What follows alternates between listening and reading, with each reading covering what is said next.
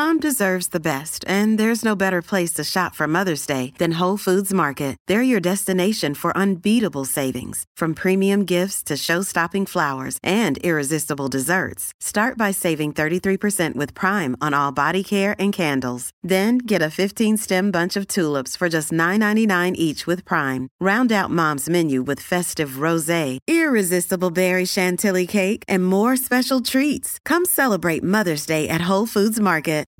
What's going on, everybody? Welcome to episode 25 of the In Between Sets podcast with me, Sam Brown. This episode, just like all the other episodes, is sponsored by PracticeMovement.com. PracticeMovement.com, your source for online coaching, consultation, and just education in general. That is my personal company. So if you like the show, go over to the website, PracticeMovement.com, check out what I offer. And I would love to chat with you about your training, get you on the team for coaching and whatnot, and we can kind of go from there. But the other sponsor for the podcast is First Attachment Nutrition. Justin Harris has developed and built a nutrition company that is just amazing. So I have always been a fan of Justin, of what he has been doing in terms of the fitness space. The information that he's been putting out and the products now that he is putting out are amazing. So if you want, head over to firstattachmentnutrition.com. Use practice to get 10% off of your order. And support an awesome company making products that are worth a shit. So this episode actually it was amazing to record. I got to sit down with Mike Bartos, owner and creator of MBPowercenter.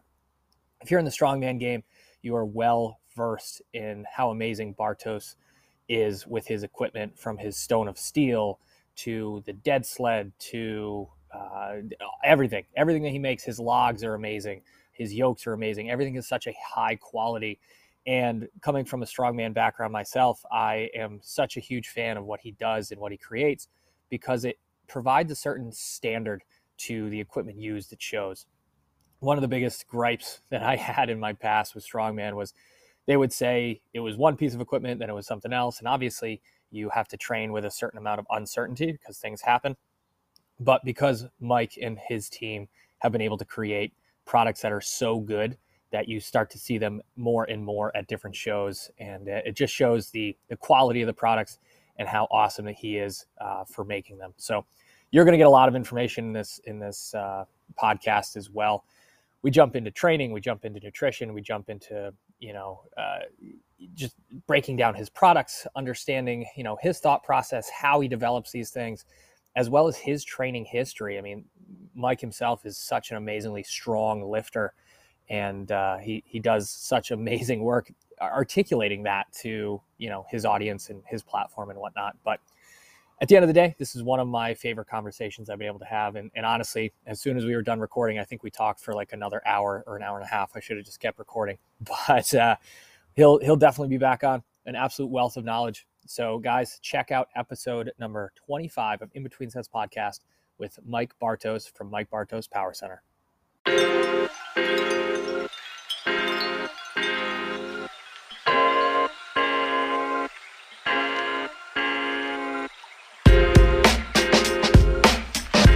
Little timer. Okay. And then we'll go from there. All right, we're live. I think this may be one of the first ones where I've pressed the button and nothing bad has happened. That's it. Successful already. That's it.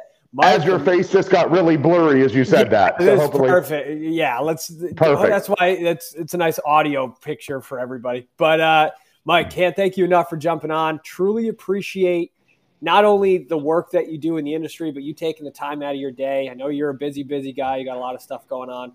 Welcome to the show. I know a lot of people have asked you to come on.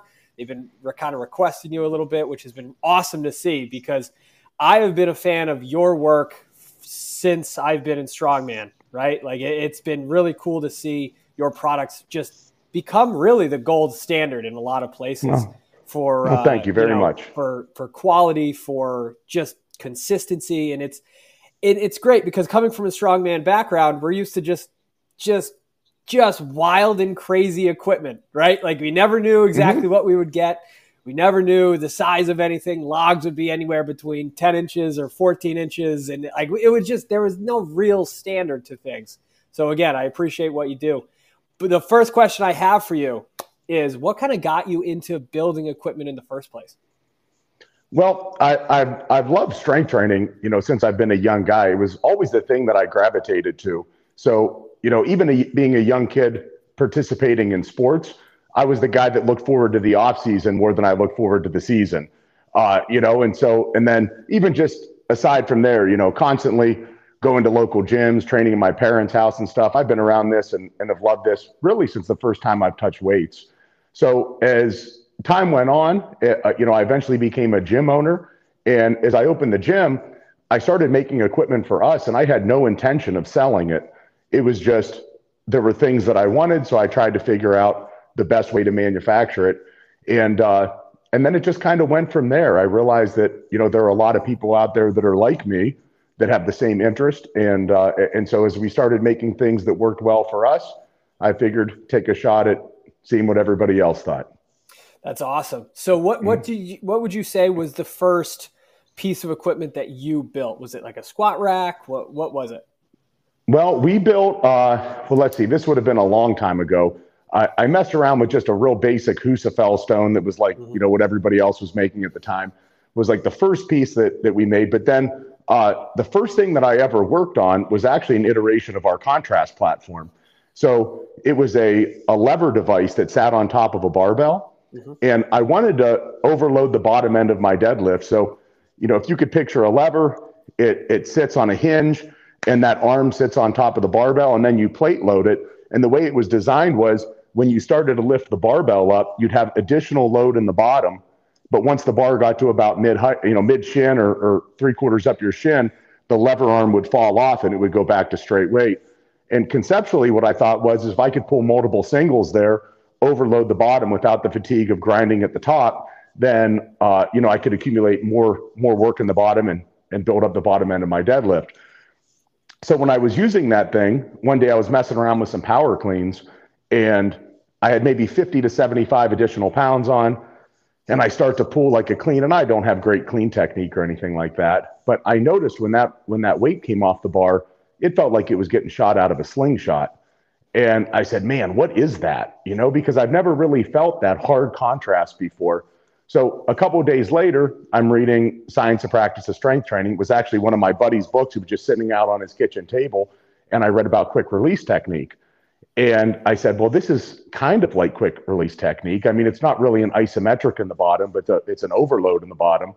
And so I messed around with that thing for a while. It was sloppy. But really the first thing that we made was our contrast platform, which allows for quick release technique to be done. And then from there, we moved on where the Stone of Steel was the first product that we actually sold that we designed and made for the gym.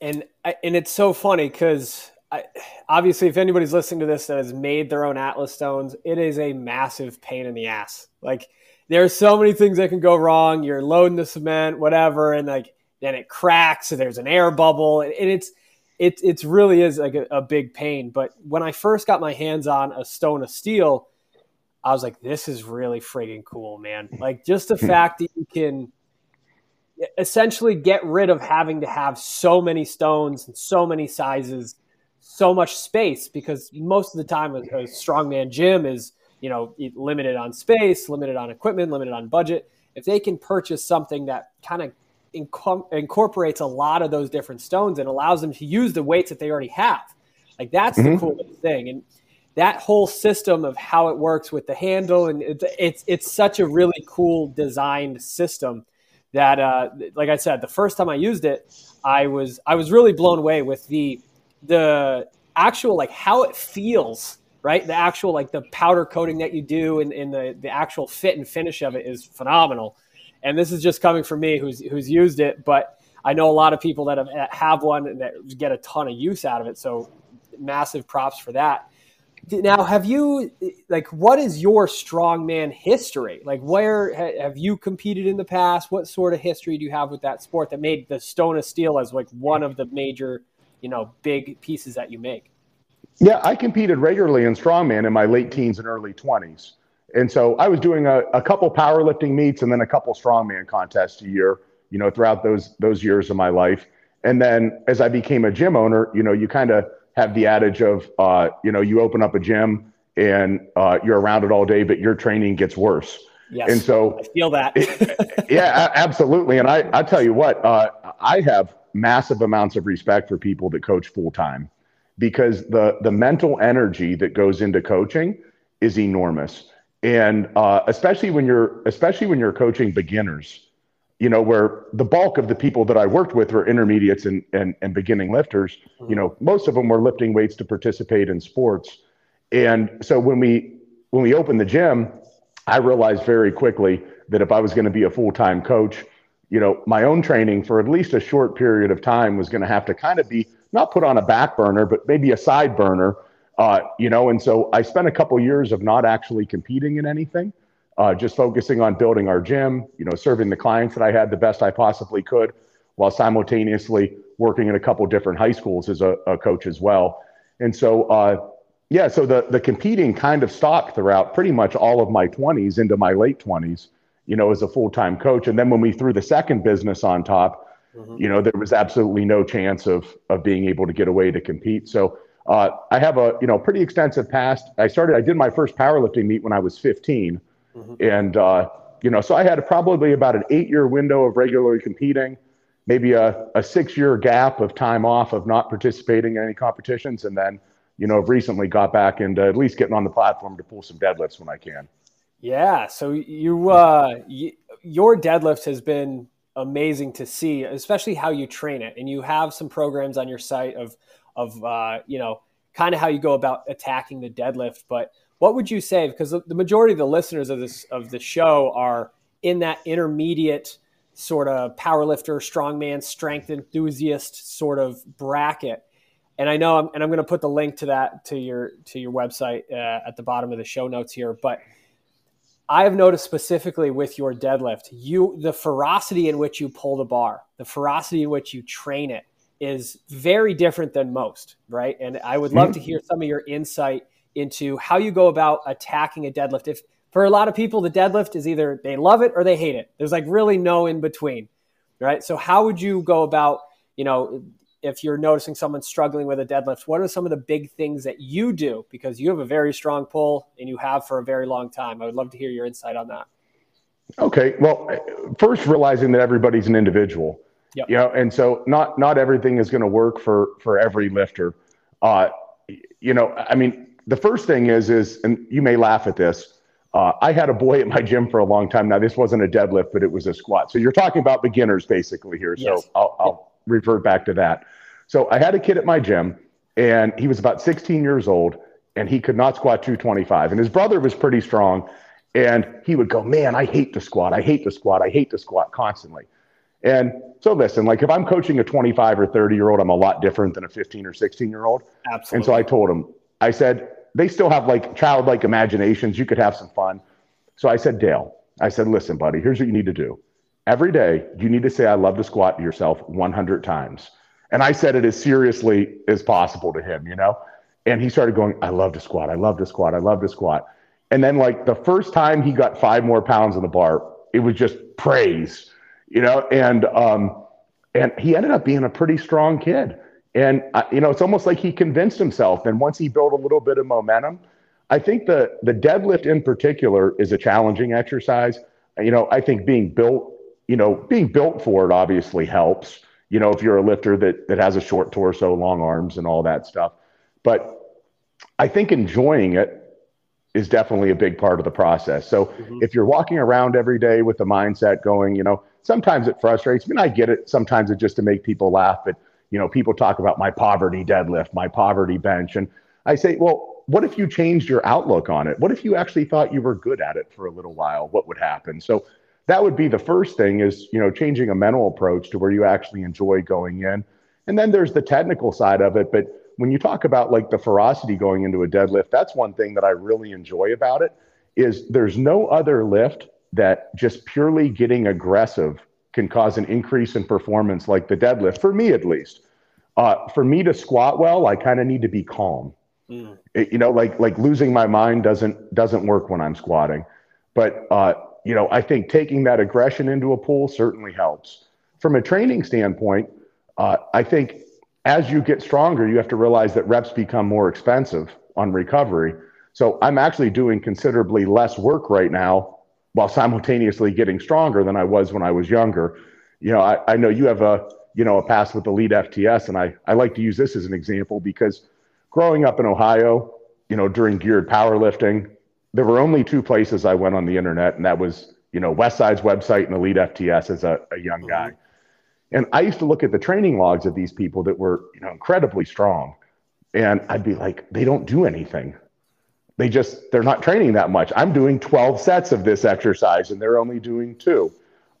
So I think as you get older and as you get more experienced and you get closer to your potential, you do need to scale back on overall volume because reps are expensive. Now, I think as a younger person, I think once you're technically locked in and you know how to lift well, you need to find how much total work you can recover from and kind of sit at that threshold for a while. Because if you're trying to, disrupt homeostasis and create some type of adaptation and you're only deadlifting 225, 3 sets of 5 may not cut it.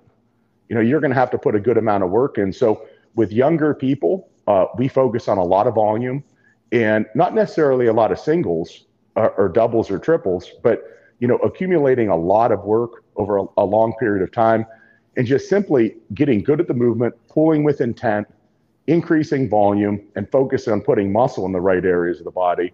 And so for a beginner, it's almost like a hybrid powerlifting bodybuilding approach has always worked for building a pool with the young people. Absolutely. And it's great to see you developing the tools that help assist athletes and anybody looking to get stronger, no matter what part of the journey they're really in, is because we can use, for example, like the PR platform. I've used reverse bands on it for younger lifters, helping them get into position. I've been helping them, older lifters, with a little bit of band tension, playing around with that. It just provides so much value to me as a coach because it's a tool that I can use for anybody at any level to give them what they need, right? Because one of the biggest things with younger lifters is I would rather them pull from a higher position with really good form and work our way down as opposed to just slamming them into that lowest position possible and making them look like they're, trying to shit a razor blade. So it's one of those things that, again, it's really cool to see the products that you put into the market have so much value to any level, right? The highest level or even just these beginners. And one of the products that I wanted to kind of spotlight is that Foo Bar of yours. That thing is awesome. So where did that thought process come from for those who aren't really familiar with it? Well, when I was young, I got strong as a young guy. I would say that I have a fairly obsessive personality. And so once I fell into strength training, that was pretty much the only thing that mattered to me. And so when I was a young kid, it's actually kind of funny to say this out loud, but I went from deadlifting like 185 pounds to 704 while in high school. And, and so I was a real big kid. I lost a bunch of weight. And then when I got into high school, I wanted to get bigger and stronger. And that became, pretty much an obsession for me. And it was a lot of fun. But I always trained on this I don't even know, the bar was not a branded bar. It was just a bar. And it had a much larger diameter. And it was probably from the 80s or 90s. It had 15 or 20 years of wear on it. And it was the only bar I had. I didn't know any better. And so when I was a young guy, I would go to these meets and I'd be like, why am I deadlifting 50 more pounds in meets than I am in the gym? And it was because I was literally pulling on the bar from hell. Yeah. No knurling, big diameter, no bar whip. And I was too stupid to know why at the time. But as I got a little bit older in life, I started saying to myself, okay, so when I was young, maybe I didn't know all that much as far as, the correct ways to program and whatnot, but I did do some things correctly because I got stronger. And so I sat down and I started thinking, what were some things that helped me? And that bar popped into my mind. And so, I tried to duplicate it the best I possibly could, which is 1.5 inch diameter. I've noticed, and here's really one of the big takeaways, Sam, is when you pull on a 2-inch axle, the pull, unless you're just an absolute monster, the pull, how much you have on the bar is going to solely be dictated by your grip. If you throw a pair of straps on, you're going to pull more on an axle, obviously. Okay. And And so I would get up to the point where I was pulling like in the high 600s or low 700s on an axle. The weight would move easily, but if I put 20 more pounds on, I missed on grip. So by going down to 1.5 inches, it allowed me to hang on to a little bit more weight. So I was still training my back and, you know, my legs and everything and all the deadlift muscles really hard, while simultaneously making that bar feel like it was stuck to the ground. It's a little bit more challenging on the grip, obviously, because it's a little bit bigger, but with no whip, no knurling, no anything. I mean, it's a tough pull. In the past, it's trailed about 100 pounds behind my deadlift of what I'm capable of pulling in a meet. Wow. Yeah, it is. It's for anybody that hasn't used a thicker bar, even for something like a bench press. Like, it changes the game entirely. It changes the dynamics of the movement. It just changes how your body kind of supports that weight and stabilizes. And its grip is such a tremendous attribute that I think gets kind of misunderstood. Is like, you see people doing grip events and it's like, oh, that's cute, like whatever. But like, grip can save your life, right? Like, the stronger your grip is, the more capable you are later in life. Like, that's one of the determining factors of longevity, is like your grip and your ability to hold on to things and stabilize things. And you also have that it was like that I-beam attachment. And that has a cool story with it too. It's like doing pull-ups on those, you know, as a kid and having that ability to continue to train your grip and to build that up. And again, it just shows that like your strength history is helping the next generation of strength athlete to have these experiences and be able to have this equipment that, again, like you were doing pull-ups on whatever you could, right? Like, that finger strength is so important. So that's one of the coolest parts is to see those tools in action and to know where they came from. And it is such an old school feel when you're using these things, when you're you know, really incorporating these tools into your training, because like, I think nowadays a lot of lifters don't have a real good understanding of real strength, right? Real day-to-day strength, just being like a blue collar guy doing a job, just getting strong. And it's like, you just need to continue putting that effort in, putting that work in, and to just keep showing up. And I think a lot of times they get caught up in the periphery, right? And I love seeing your posts, especially when you were really kind of locking in on your weight loss, locking in on just kind of changing the simple things in your life to get a better outcome. And man, like, the results that you had from your efforts of weight loss were awesome to see. It was like I blinked and you lost, what was it, like 30 pounds, 35 pounds? Like, it was substantial. Yeah, I started out, I was consistently like in a 294 to 298 range. Yep. And I was down to as low as 235.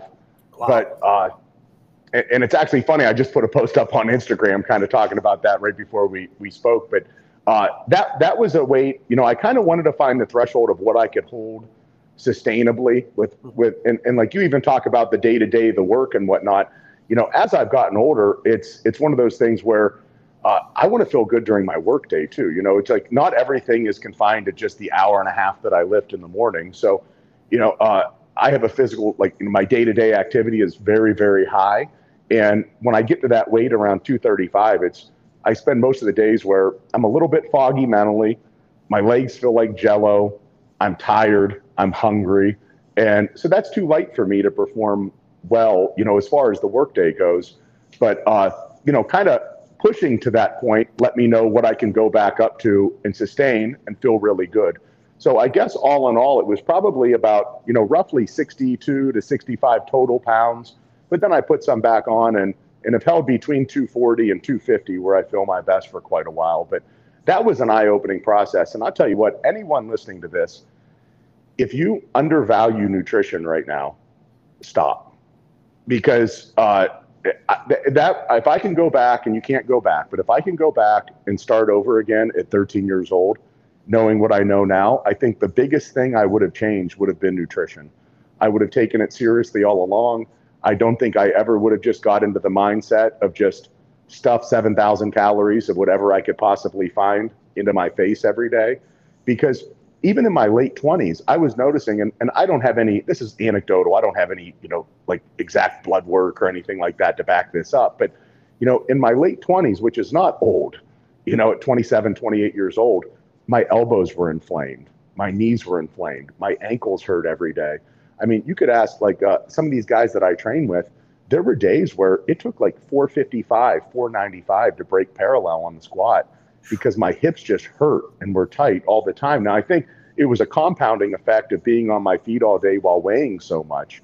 But I also think just, eating 50% good food and 50% garbage was not good for me. And it was not a good approach. I think there was a lot of inflammation. I don't think I was recovering that well.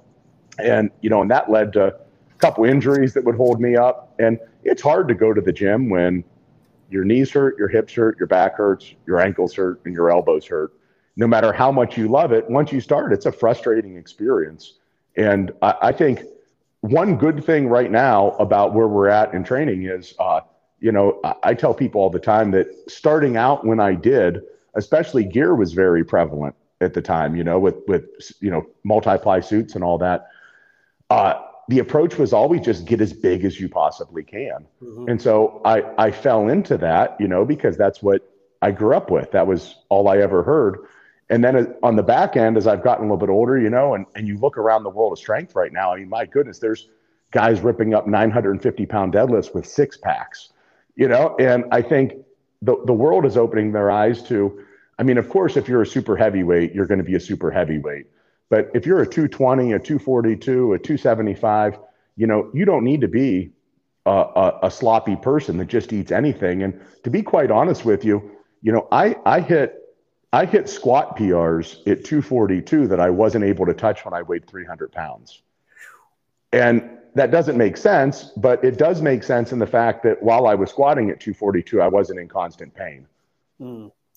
Yeah. And it's funny you mentioned that about the suits and whatnot, because I compete in multiply and I have a very different sort of sense of, style of training than most. Like, I'm focusing on nutrition. I'm focusing on my mobility. I'm focusing on being stable and healthy, because I'm realizing it's like, if I am not able to maintain the ability to just get into the suit and into position, then it doesn't matter how strong I am, because I won't be in the sport long enough to get the numbers that I want to hit. And it's been really cool to be able to train with Dave and the guys at Elite, because they're starting to shift that focus too. It's no longer just about, like you had said, just get bigger, fill out the suit, put more mass, just put 10 pounds of shit into a 5-pound bag and try to just compress it as much as possible. Now it's like, we're really working on getting strong out of the gear, getting stable out of the gear, getting healthy.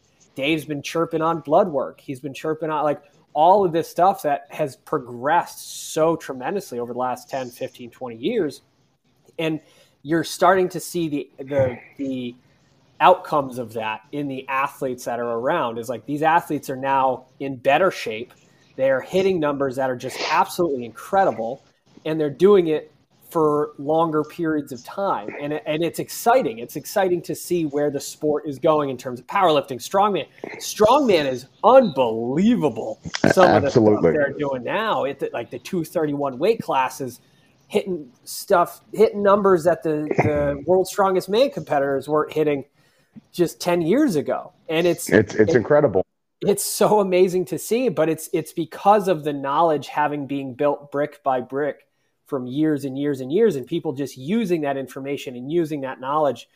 And again, every time I see a post by you and like you're putting your insight into training, you're putting your insight into anything, you provide a really good perspective, because you break down these complicated things and make them into simple, tangible, actionable steps.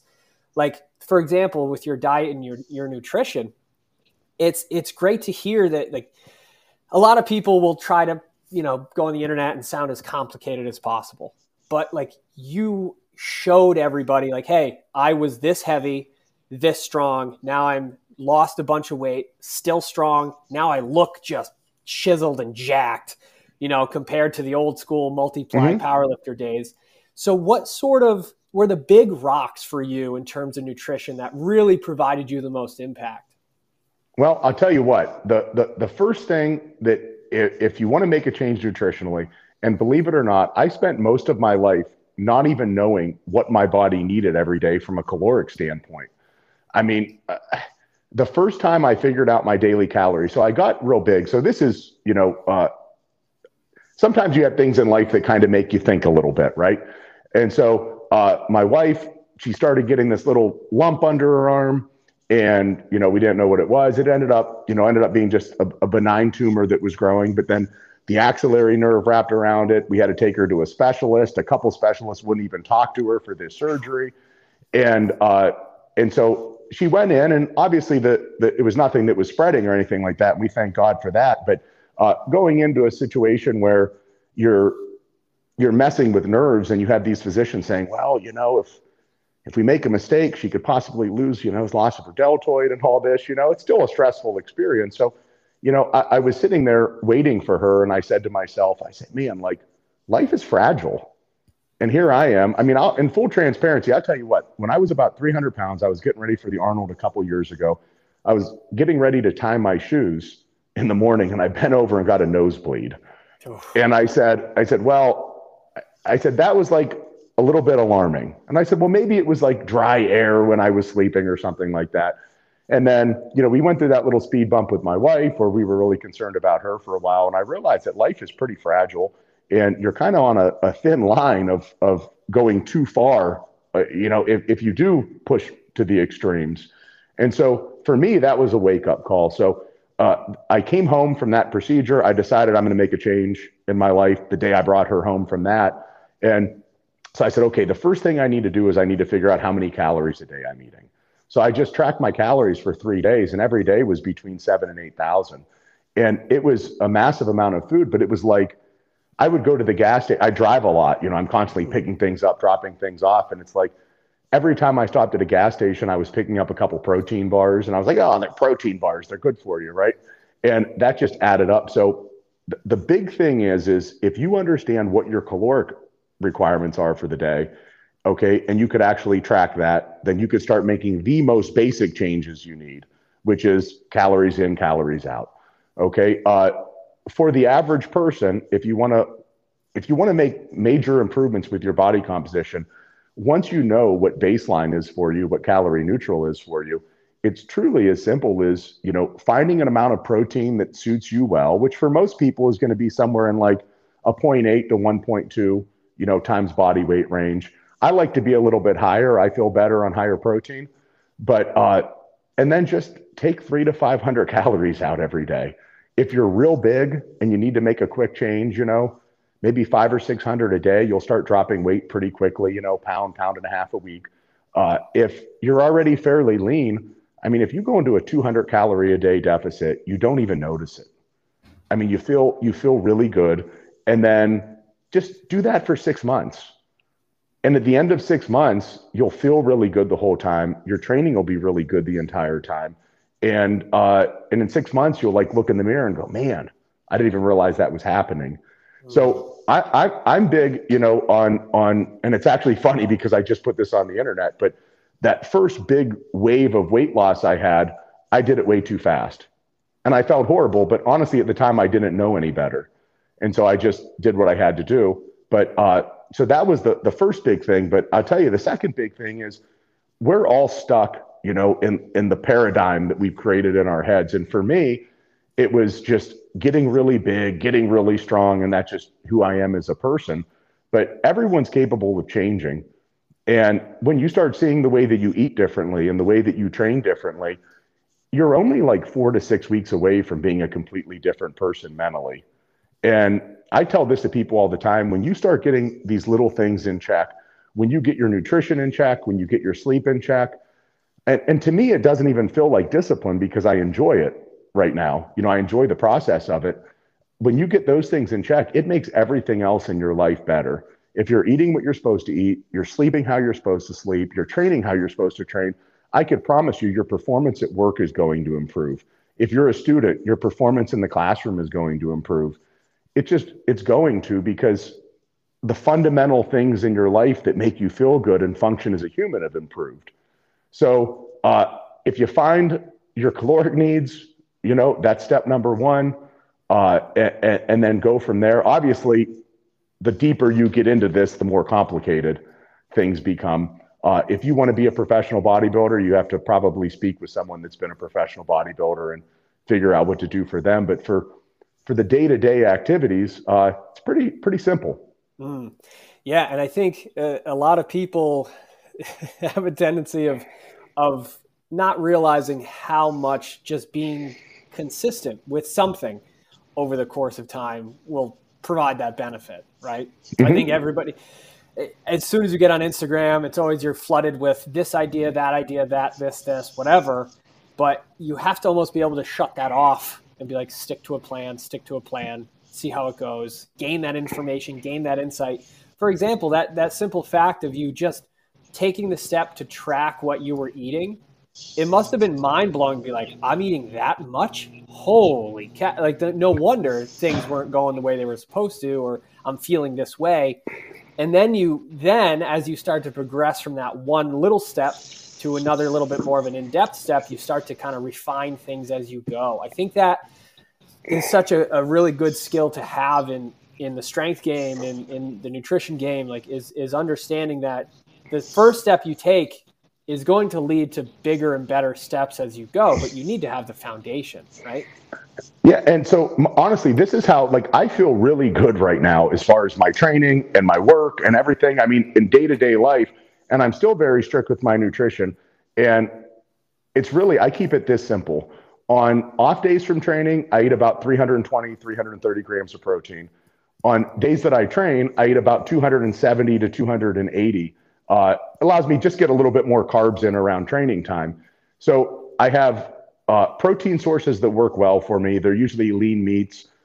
Sometimes when I'm trying to get higher protein in, I will mix some egg whites in with my meat, just because it's such low calorie protein source. But once I have that baseline of calories for the day, I try to get a green vegetable in with about 3 meals a day, somewhere around there. I will add some fruit in with breakfast every now and then, a couple of days during the week. But once I hit my protein for the day, depending on if it's a training day or an off day, I basically just fill in the balance evenly throughout the day with healthy carbohydrate sources. And I found for me, I've tried the approach of, timing up, like getting more carbs in around training time and all that. But I'm on my feet from the time I wake up until the time I go to sleep every day. So, by pretty much eating really well-balanced meals throughout the day, I feel good. And I've also noticed when I go really low on off days, I'm not recovered that well for the next training day. The off day is just as important as the training day in the recovery process. So if the average person were to just know how many calories they needed, have a set protein requirement each day, pick 12 or 15 or maybe up to 20 foods that you're comfortable eating that are really good sources for you. And then just fill in the gaps, hit your protein every day, hit your calories for the day, mix some fruits and vegetables in there, fill the balance up with carbs. I don't even count fat because I know the protein sources that I'm eating every day are going to lead me in a position where I'm eating about the amount of fat I need every day. And I don't like an app. I just keep a spreadsheet on my phone. And so I just, I still weigh everything. And so I weigh the meal out, I type it in, it's pretty much even calories in every meal throughout the day. And then just get a balance at the end of the week, see what happened up and down. And then usually if there's a spike in weight for about 3 weeks, I'll pull some calories out.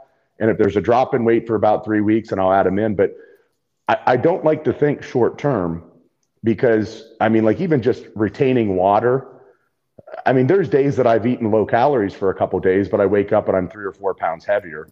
Mm-hmm. Well, I drank more the day before, or didn't go to the bathroom immediately upon waking up, and it's, right. I think a lot of times it's easy for people to, they step on the scale and they're like, oh my God, I'm 6 pounds heavier. Well, just give that 2 days. Don't make a drastic change. Just stay on track and stay on course and really think about this in terms of months and years, not days and weeks. Yeah. Now, you had mentioned, off days, training days. What does your training look like right now?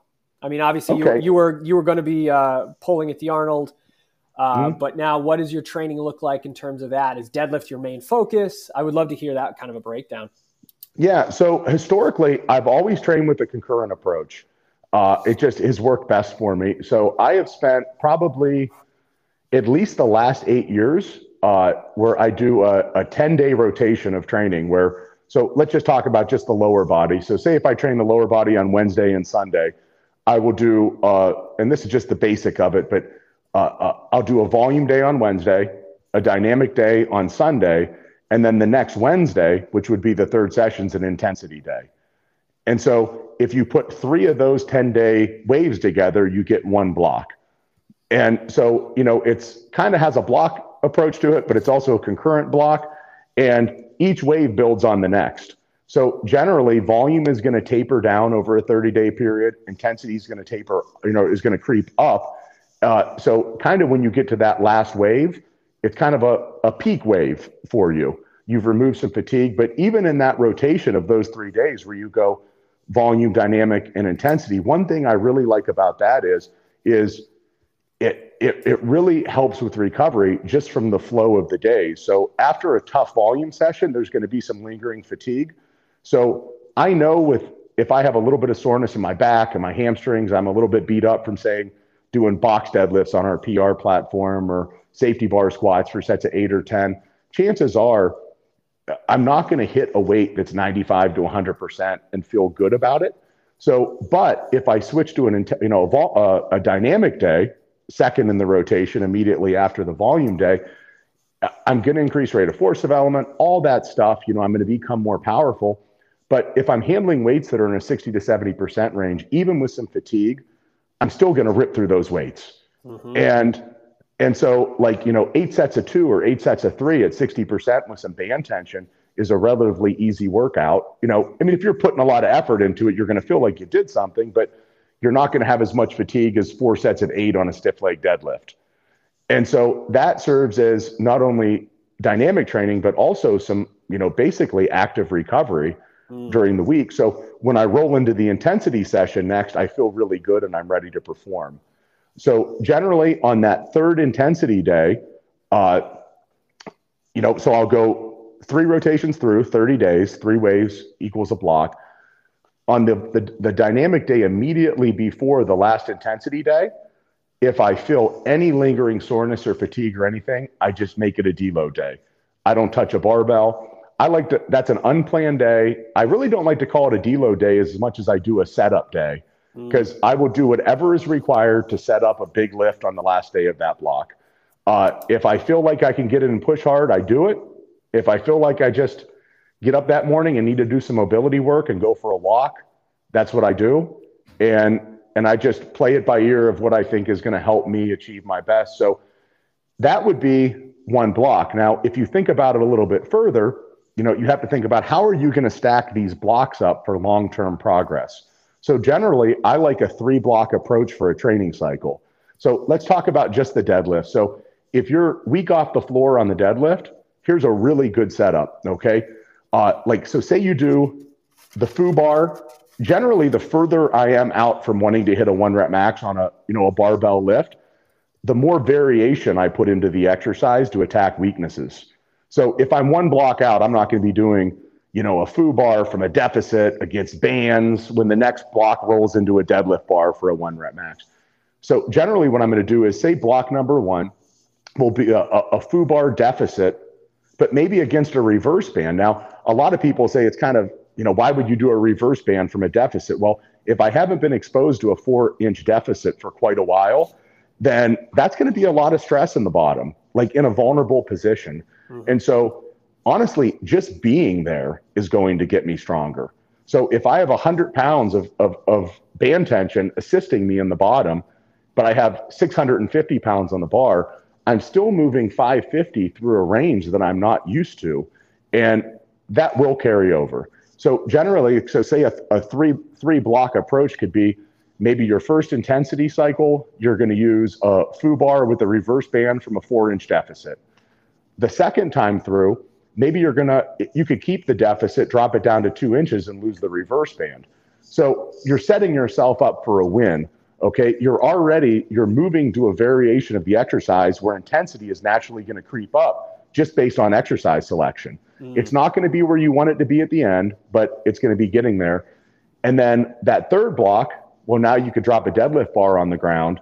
And of course, the intensity is going to go through the roof just because of the exercise selection. You've gone from, more challenging, moderately challenging, to less challenging as far as the variation goes when you get back to the competitive lift.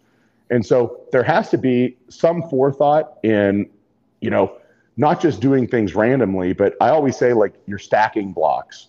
How is this block going to go on top of the next one, and then on top of the next one, and then on top of the next one for the most long-term success? And a lot of that comes down to just controlling volume and intensity and then controlling exercise selection.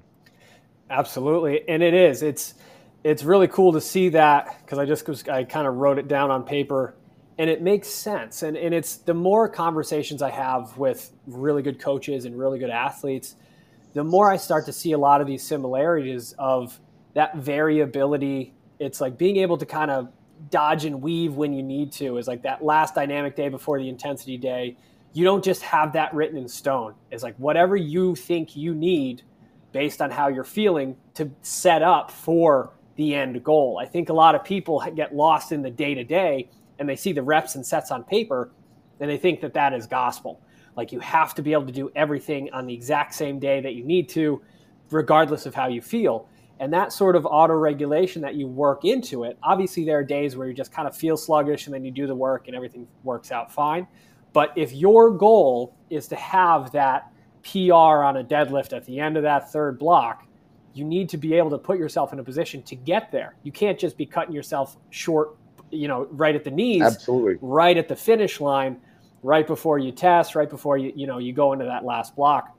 So that is such a huge piece of information that I think if anybody's listening to this could really take home, is have that end goal in mind, have an understanding and working back from there. And that's really programming 101 to kind of have a goal and work back. But again, I think a lot of the times is people get into the rhythm of like, I need to do it this way because this is what the program says. But you probably have variability within every single one of those days. If something's feeling really good, if something's feeling really bad, you put yourself in the position based on your experience, your knowledge, and your understanding of how your body responds to things to really get a lot out of those training sessions every single day, right?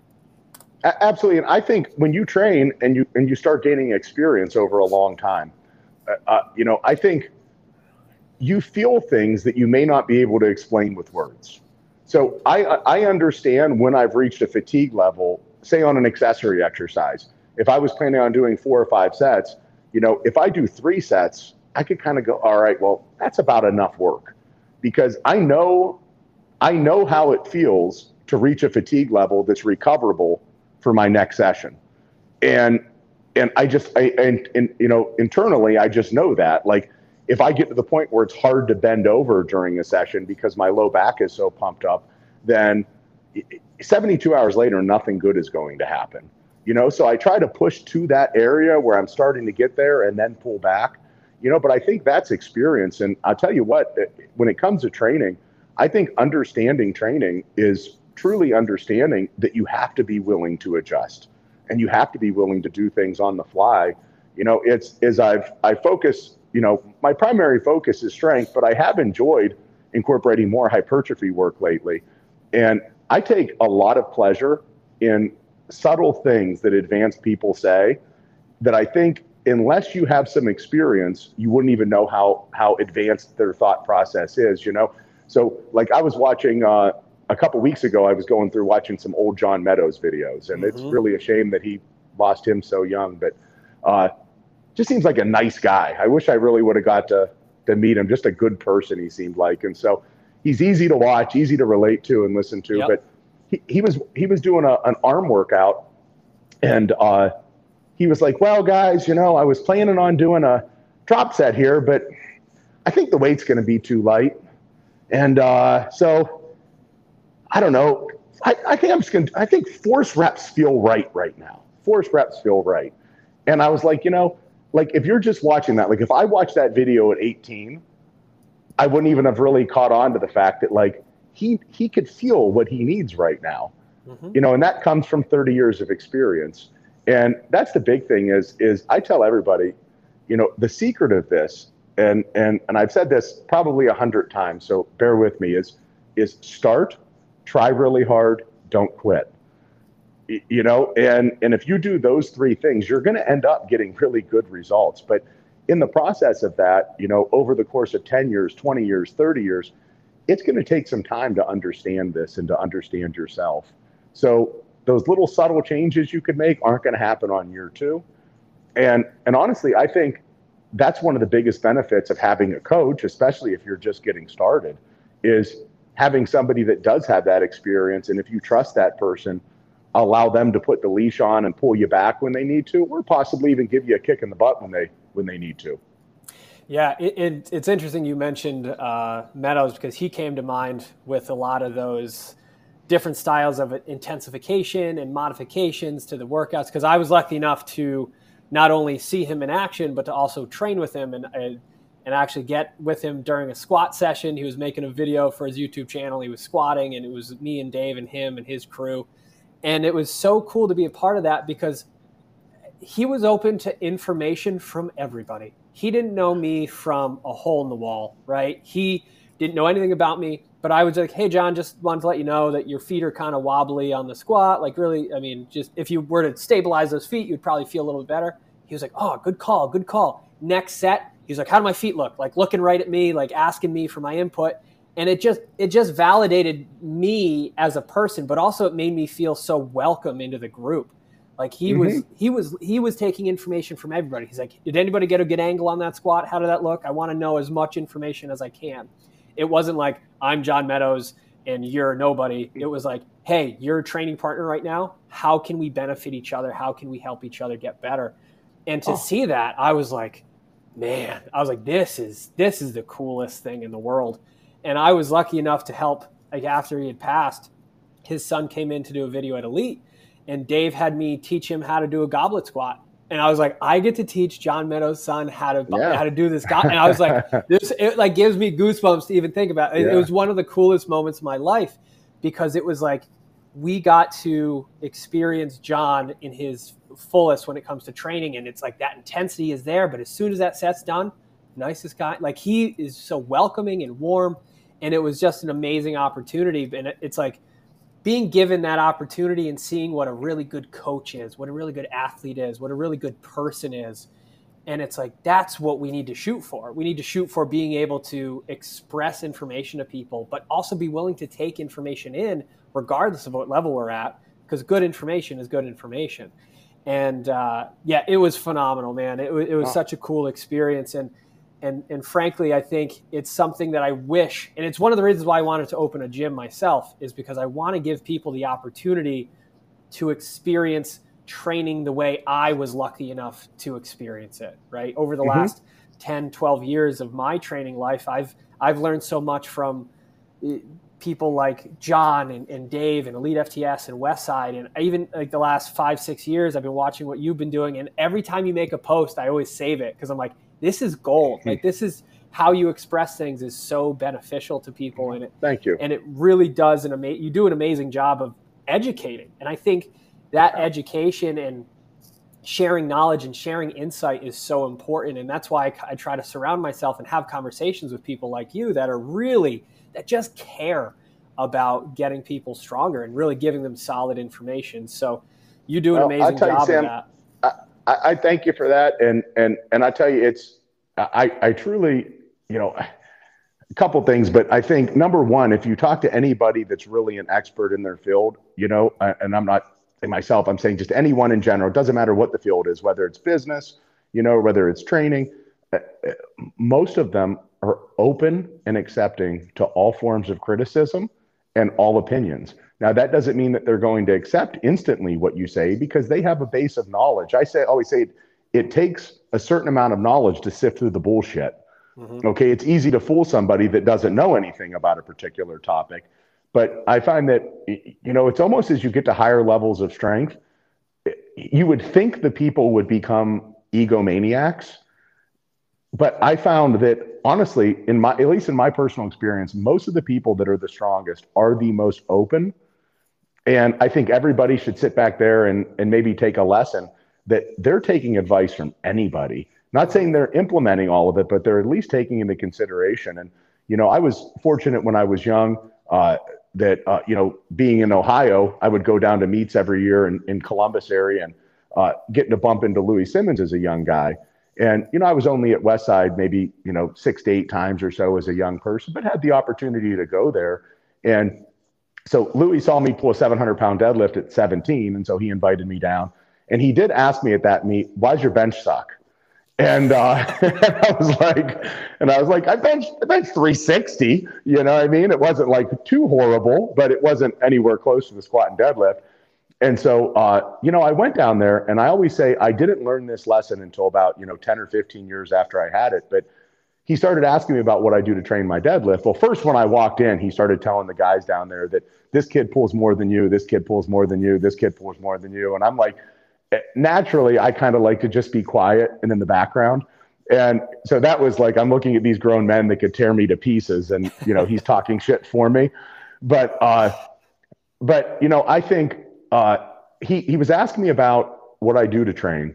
And I was basically following 98% of what he said, but even at that time, I found that if I pulled speed pulls for 3 weeks and I wanted to test my deadlift every 4 weeks, then the 4th week I didn't do speed pulls because it would allow me to be a little bit more fresh. So there was already some regulation. So I was telling him just basically how I set things up and stuff. And he was much older than me. He was, very experienced, very knowledgeable, has the most well-known gym in the world at the time. And I'll never forget being a 17-year-old kid. Like, he gave me the floor for like 10 or 15 minutes, and he actually listened to what I was saying.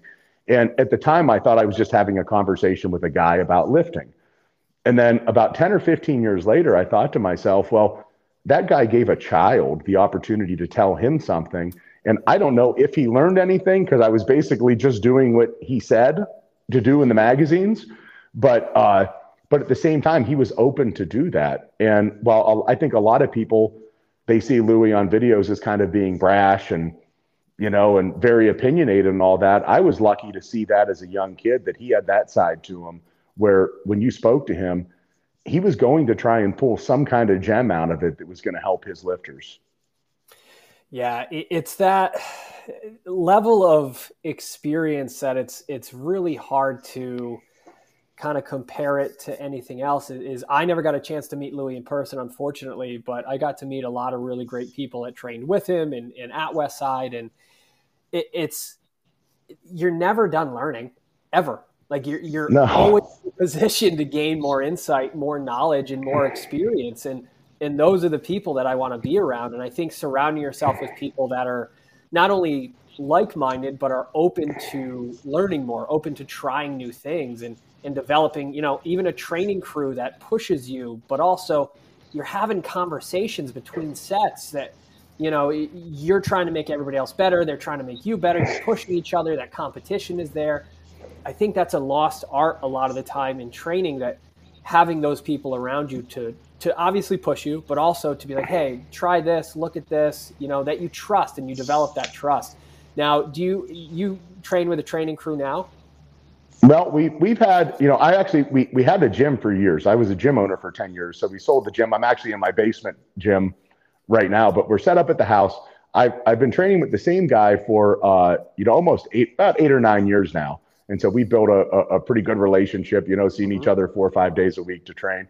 And then we've had a lot of other guys that have sifted in and out. During the summertime, a lot of my college kids come home, Sure. During the holidays and whatnot, and they train with us. The challenging thing for that is we train really early in the morning. So, we're usually started by 5 a.m. And so it kind of wipes out. I mean, even people that have a job that starts at 7 a.m., luckily I work in sweatpants and a t-shirt all day. So I could just get done training, eat real quick, change, and get to work on time. But, for somebody that, say, has an office job or something, or if they're working 30 minutes away, it's really a challenge to train at 5, get done at 6:35, and then obviously not be late for work. So I've had the one guy I've trained with. Now, Zach was very, very gifted. He squatted 843, weighing 227 raw when he was only 22 years old. Wow. Super gifted kid. He's right now doing great for himself in life, married, and has a successful career. So he's kind of at the stage where I was in my mid to late 20s of, trying to set his life up to be successful. But every now and then he looks at me and says, "Don't worry, I'm going to be really strong one day again." And but you have to take into consideration that, I think he didn't squat anything heavier over 500 pounds for probably 2 years, just doing like reps on things. And then we put a bar on his back and he squatted heavy for a little while. And I believe it was 685 for 5 after like 4 to 6 weeks of pushing it again. So he's gifted enough that he could do some damage if he wants to. And but it's been great. But I'll tell you, even talk about training partners, I think you talk about the lost art of that. It is when I train with guys, I want to see them do well in the gym. I want to see them be successful here, but I also want to see them be successful at other things in their life. And, and it's funny, the people that I've trained with over the years, somebody moves into a new house, we're helping each other. Somebody gets a new job, we're happy for them. And I tell you what, there's been plenty of times where I've had training partners that were trying to, advance their life, whether it was their career or anything. And I've told them, like, listen, if I don't see you for a few months, it's okay.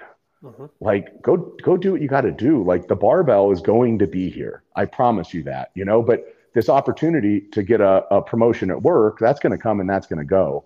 And so, as a training partner, I see somebody that you have to push in the gym and work really hard with and do all those things.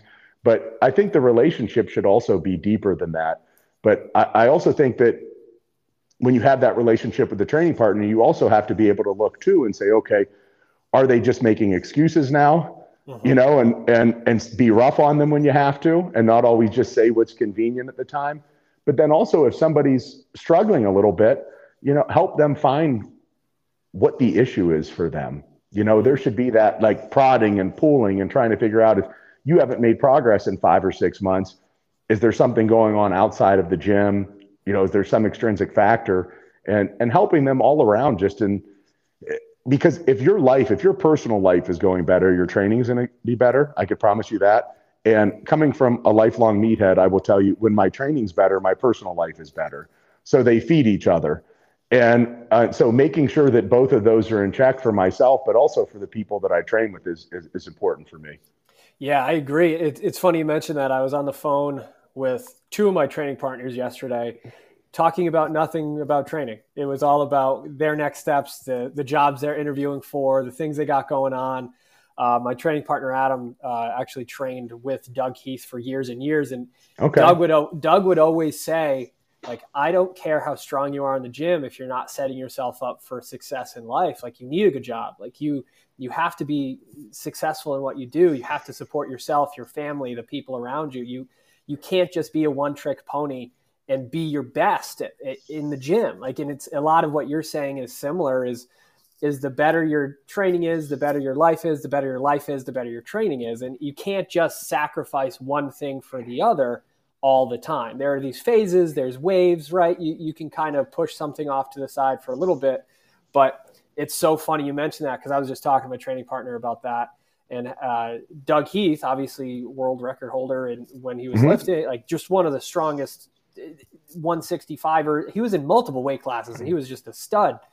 And it's amazing, because he was like, yeah, is a lifelong firefighter, great with money, saved up a bunch of money, built a life for himself where he could be comfortable. And like, you don't hear that a lot with, some of the other lifters in that era. It was always like, oh, they were really strong, but like they were, just struggling with the financial side of things, or like life outside was bad, or, you know what I mean? So to be that well-rounded, complete self, I think is so beneficial. And again, it's funny that you said that, and like Dougie was saying that, and like it's great to make those connections between the people that are doing it.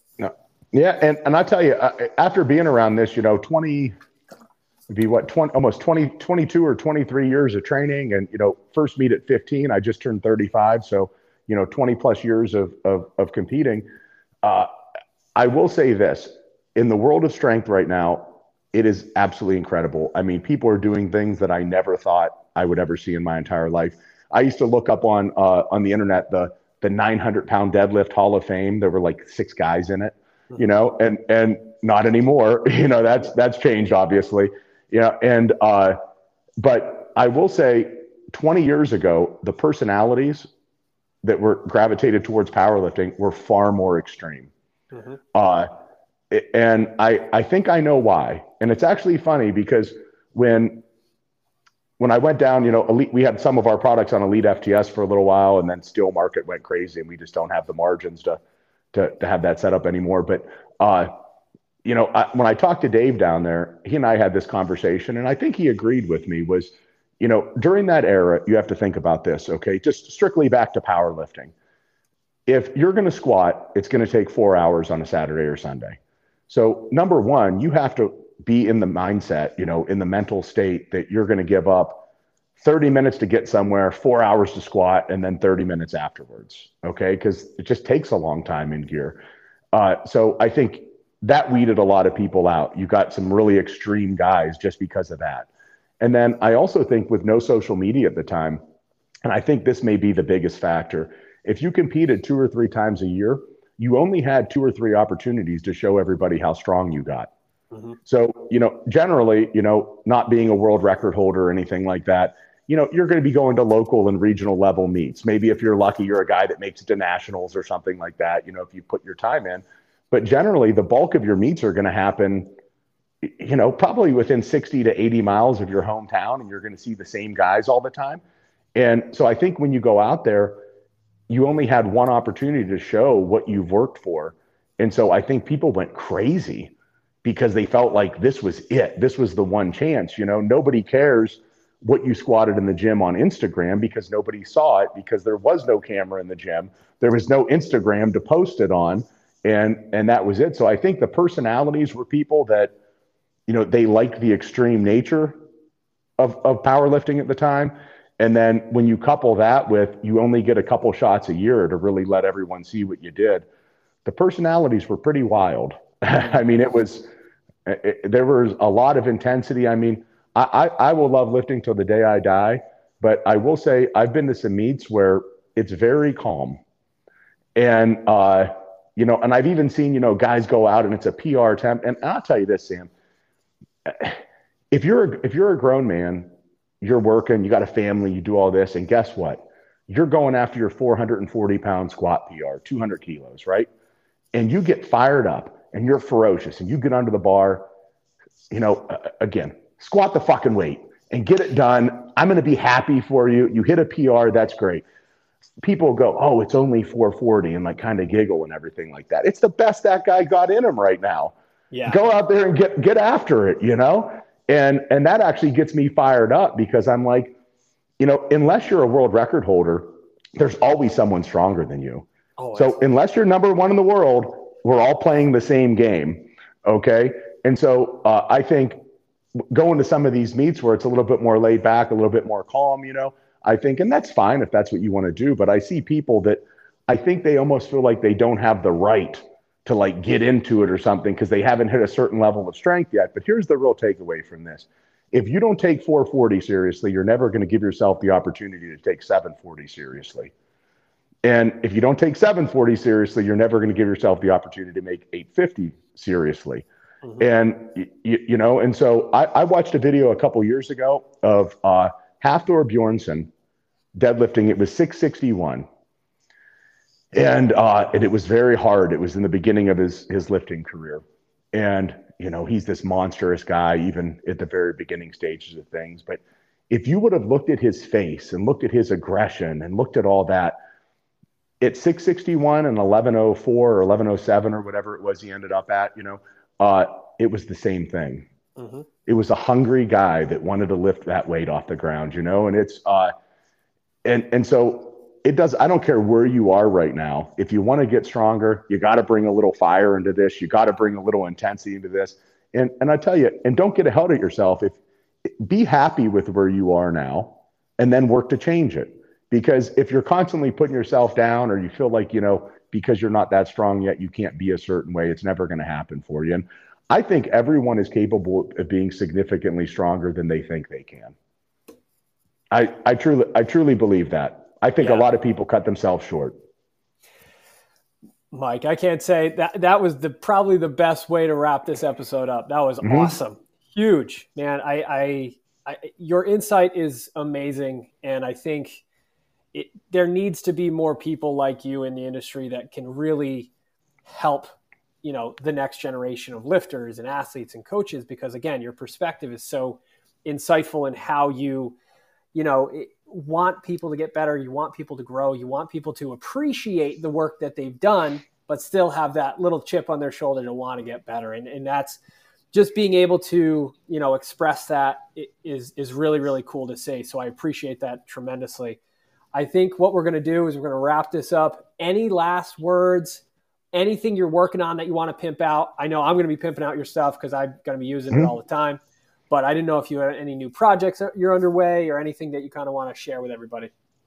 Yeah. So, right now we are at a phase where we're planning on getting some new products out here throughout the rest of the year. And I really don't like to talk about them too much until they're done, because, if you have 4 or 5 ideas, sometimes 2 of those ideas take a couple years, and sometimes they happen a little bit faster. But, the process of me making new products always begins with, what do I want for myself and the people that are around me? And I've never once sat down and said to myself, like, let's come up with something. It's always been like, well, I would like to be able to do this. So I have a few of those things right now that we've been using that I've really enjoyed. And so we're going to keep doing that, and hopefully get maybe 3 to 5 additional products out this year. All of our existing products are on the website, MBPowercenter.com. And I love talking with customers. If you have questions, as far as actually using our products, the correct way to use them, or just product questions themselves, everyone's always welcome to give me a call or an email. But so I think moving forward, we will have new things out this year. I'm not exactly sure when that timeline is going to be, but I appreciate you having me on today. And I tell you, and I'm thankful for, in the short period of time here, over about 7 years, we've been able to gain some traction. And I tell you, it was not an easy start. It never is. Definitely some scary times and all that. So I'm certainly grateful for everyone that supported us along the way. Fantastic. And guys, thank you very much for checking this episode out. We're going to cut the recording now, but if you have any questions, comments, concerns, please shoot them into me. And I'll put all of Mike's contact information down below here. And man, like I said, I truly appreciate your time, truly appreciate your insight. You're an absolute gem of a human, and I love that. So you will be on again. Don't you worry about that, especially when you got some new stuff coming out. I'd love to get the insight on what you got going on when that comes out. Are you going to be back in Ohio anytime soon? Absolutely. Should be back in a couple weeks. I'll be reaching out to you when I head out there. I mean, it's funny. You're always welcome to stop by. We got some new direct flights from Providence right to Columbus. So it's like, okay, great. Super cheap flights, pop right out there. I'll probably be out there more than I was when I was living there. So I'll be reach out for you when I do that. But like I said, guys, I appreciate you guys listening. Appreciate you checking it out, and we will see you in the next one. Hey. If you're struggling to lose weight, you've probably heard about weight loss medications like Wegovy or Zepbound, and you might be wondering if they're right for you. Meet PlushCare, a leading telehealth provider with doctors who are there for you day and night to partner with you in your weight loss journey. If you qualify, they can safely prescribe you medication from the comfort of your own home. To get started, visit plushcare.com/weightloss. That's plushcare.com/weightloss. plushcare.com/weightloss.